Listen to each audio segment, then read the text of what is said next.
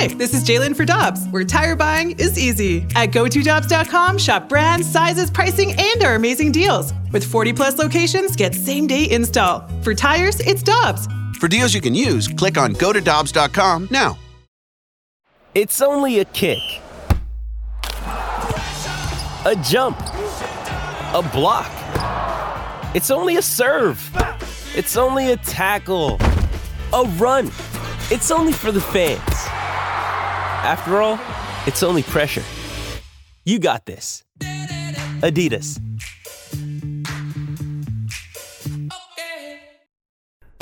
Time now for Curbside with the voice of the Blues, Chris Kerber. Brought to you by Slyman Brothers, offering everyday low prices, expert advice, and free delivery.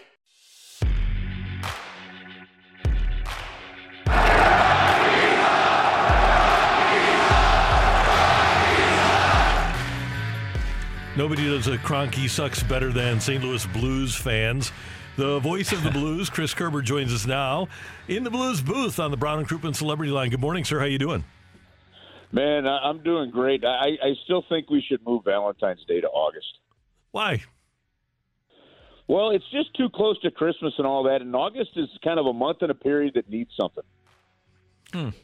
That's a good point. You know? And Plus, you could do so many more romantic outside things. You know, I mean, since we live here, so I just there's just a stretch because you got, you know, especially with the people with birthdays right up against Christmas and then all this other stuff going on. Like, there's really a dry spell in the middle of that summer. So I think August would be good.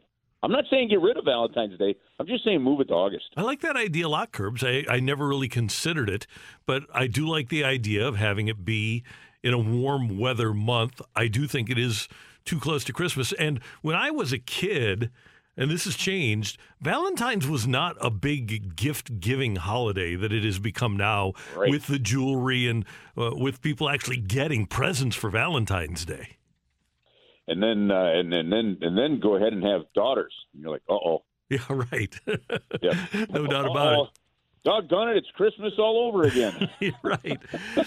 Hey, a nice bounce back by the Blues the other night, and just in terms of the structure of the game, that's about as well as they can do. It doesn't matter who the opponent was. Just I thought they played a really structured hockey game the other night. You know, I did as well, and then we interviewed Mike Van Ryn at the end of the game, and when we talked about it, he said, one, he was glad to see the number of shots on goal cut down. You know, so that's something they've really been talking about. But he also said that we need to be better with our defensive coverage, and they wanted to see even better puck management than they saw in that game. So there's a vision that this coaching staff has in terms of what their game really needs to look like. And even in a game that looked as good as that one, I don't think they were satisfied and don't think they saw it. So, Curbs, the Blues are going to head to Canada here. Are there restrictions? Are there, do they have to test before going into Canada, coming back? What do they have to deal with, or is that loosened up a little bit? Well, from across the league, it's loosened up where players are no longer testing daily, and the only way that a player would test is if they show symptoms. So my guess is no player in the National Hockey League is going to have a stuffy nose the rest of the year. But going into Canada, you still have to test because of border rules. So the players had to test yesterday, and I guess since we saw no news, that's good news. And then I don't believe they have to test daily while they are up in Canada. So aside from that, they're still dealing with different provincial restrictions in terms of it. I don't believe that Montreal has fans back in their building yet. There may be. I think Carlo Koliakovo told me last week it was 500 still in Toronto. Joe and I decided, we're going to do these games remotely for one more week, and then we'll go to Philadelphia on Monday. But, at some point you're just tired of dealing with the restrictions and all that stuff. And, last thing we need to do is get stuck behind a bunch of trucks on the way to the rink. So we said, St. 17 sounds pretty good to me. Curbs, Ville Husso gets the start the other night, and most people that are listening to this show believe that in terms of goalies, this is Ville Husso's team right now. Where do you come down on that? Well, he's earning it, isn't he? I mean, that's the bottom line. I know he didn't face a whole lot of shots and only saw 16 in that game, but that save on Patrick Kane and a couple of the other timely saves were really, really important. So I think he continues to earn the starts that he's going to get here. Now, you're still going to need both these goaltenders because once you get through this next little stretch of hockey, say through the first week of March after spending the 6 days up in New York to play those three teams, it's really going to turn on, and you're going to have so many games through the rest of the month of March and April. Both goaltenders are going to play at a high level. But, yeah, he's definitely earned more starts based on his play.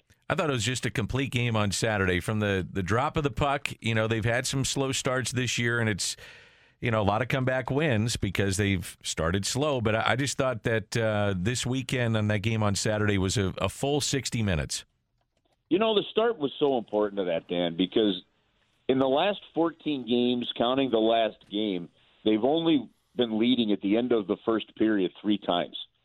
So you're talking about, and they had scored first, I think, in 7 of them. So they'd scored first, but then they'd allow a goal and then go into the second intermission tied. Or they would allow the first goal, maybe tie it up, maybe not. And one of the reasons that you can lead the league and come from behind wins is the fact that you have trailed at some point in time right, in a lot of those games. So that's an area that they look to clean up. And I think, first off, the start was good. The fact that the power play got the goal and it was David Perron scoring it. Oscar Sundqvist. We talked to Oscar at the end of the game. I don't know if you guys heard that interview, but he was really open about how the fact that he still doesn't feel like his knee is allowing him to do what he wants to do on the ice. And it just made me think about how, these athletes that battle back from injury, they want to get out there, they want to help the team, they want to do what they do for a career, and that's just perform well. And just how sometimes the body just doesn't let you do it, and you're still expected to go out there and make a difference. It's got to be a tough mental thing. Curbs, we all love the old Bill Parcells line, you are what your record says you are, and everybody's played at least 43 games in the division now. Minnesota's only played 43, but Colorado and the Blues have played 46. Nashville's played 48. Dallas sitting there 7 points behind the Blues with 52 points and the same amount of games played. Are these teams what their record says they are? Are they all legit, or is somebody going to fall off here or jump up here? No, they are all legit. Now, of course, you can beat up on Arizona, a little bit on Chicago, and in the East, it's the haves and the have-nots in the East are far different than the West. I mean, the playoffs are almost set in the East with half a season to go. But in the West, there could still be some noise. And I was looking at this morning, Randy. You've got 14. So the St. Louis Blues are playing, 650 hockey. You've got 4 teams in the Central Division that are playing that 640, 650 hockey or better. You've got 3 teams, I think, with Florida, Toronto, and Tampa, all playing over 700 hockey inside their same division. You've got the Colorado Avalanche that are nearly playing 800 hockey. They're like 790. I think these teams are legit. They're all contenders. And the Dallas Stars, who just lost yesterday to Colorado 4-0, the Dallas Stars had won 7 of their previous 9 games and pulled to within 5 points of the Blues. And I know it's not completely comparing apples to apples here, but I went ahead and looked at the Major League Baseball standings last year. I think there were 3 teams in the entire league that played over 600 baseball with a winning percentage of 600. In hockey, like I said, you've got 4 teams in the Central Division whose points percentage are over 600. It's really, really competitive. And to think that you're the St. Louis Blues, you've played this level, you're 13, 14 games over 500, and while you're knocking on the door and can easily jump into second place, you're still in 4th place, and you've got a team that's only 5 points behind you that can knock you out of the playoff spot.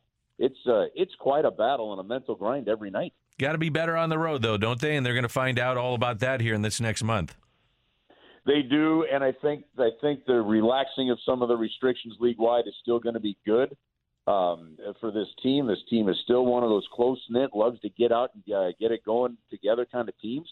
So they do have to improve on the road, and that's going to come down to better defensive hockey. Because when you're on the road, the other team is able to get the matchups, as you know, Dan, that they want.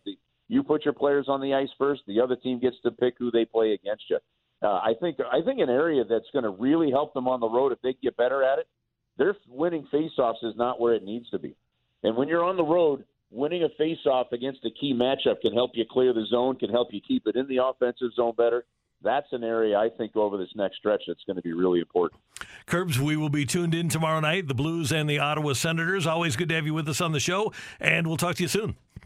All right, guys. Have an awesome week. Thanks. That is the voice of the Blues, Chris Kerber, joining us as he does every Monday here on 101 ESPN.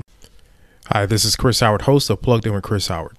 The College Football Playoff Committee made their decision on Sunday, and as much as I loathe the idea of Ohio State losing their way into the College Football Playoff, I 100% agree with OSU making it in over Bama. Nick Saban citing some hypothetical point spreads to prove his point that the Tide deserve a spot in the College Football Playoffs holds little substance when you consider Bama's best win is over Texas. No, the committee got it right. TCU had a great season with far more ranked wins than Bama and didn't deserve to lose their spot after playing a surging Kansas State in a championship game. And Ohio State, while not playing some of their best ball later in the season, was still 12-0 until they came face-to-face with my Wolverines. While the college football playoff system isn't nowhere near as good as it could be, it's better than what we had. And in a few years, it will be better for all of college football. Hi, this is Chris Howard, host of Plugged In with Chris Howard. Get the latest odds and trends for every professional and amateur league out there. From football to basketball to soccer and esports, we've got it all at BetOnline.net. And if you love sports podcasts, you can find those at BetOnline as well. And don't forget BetOnline for the NHL, MMA, boxing, and golf. Head to the website today or use your mobile device to learn more. BetOnline, where the game starts. Want more ways to show your good side to the world? Donate plasma at a Grifols Center and join thousands of donors who are helping to save lives. Receive up to $1,000 your first month. Learn more at grifolsplasma.com.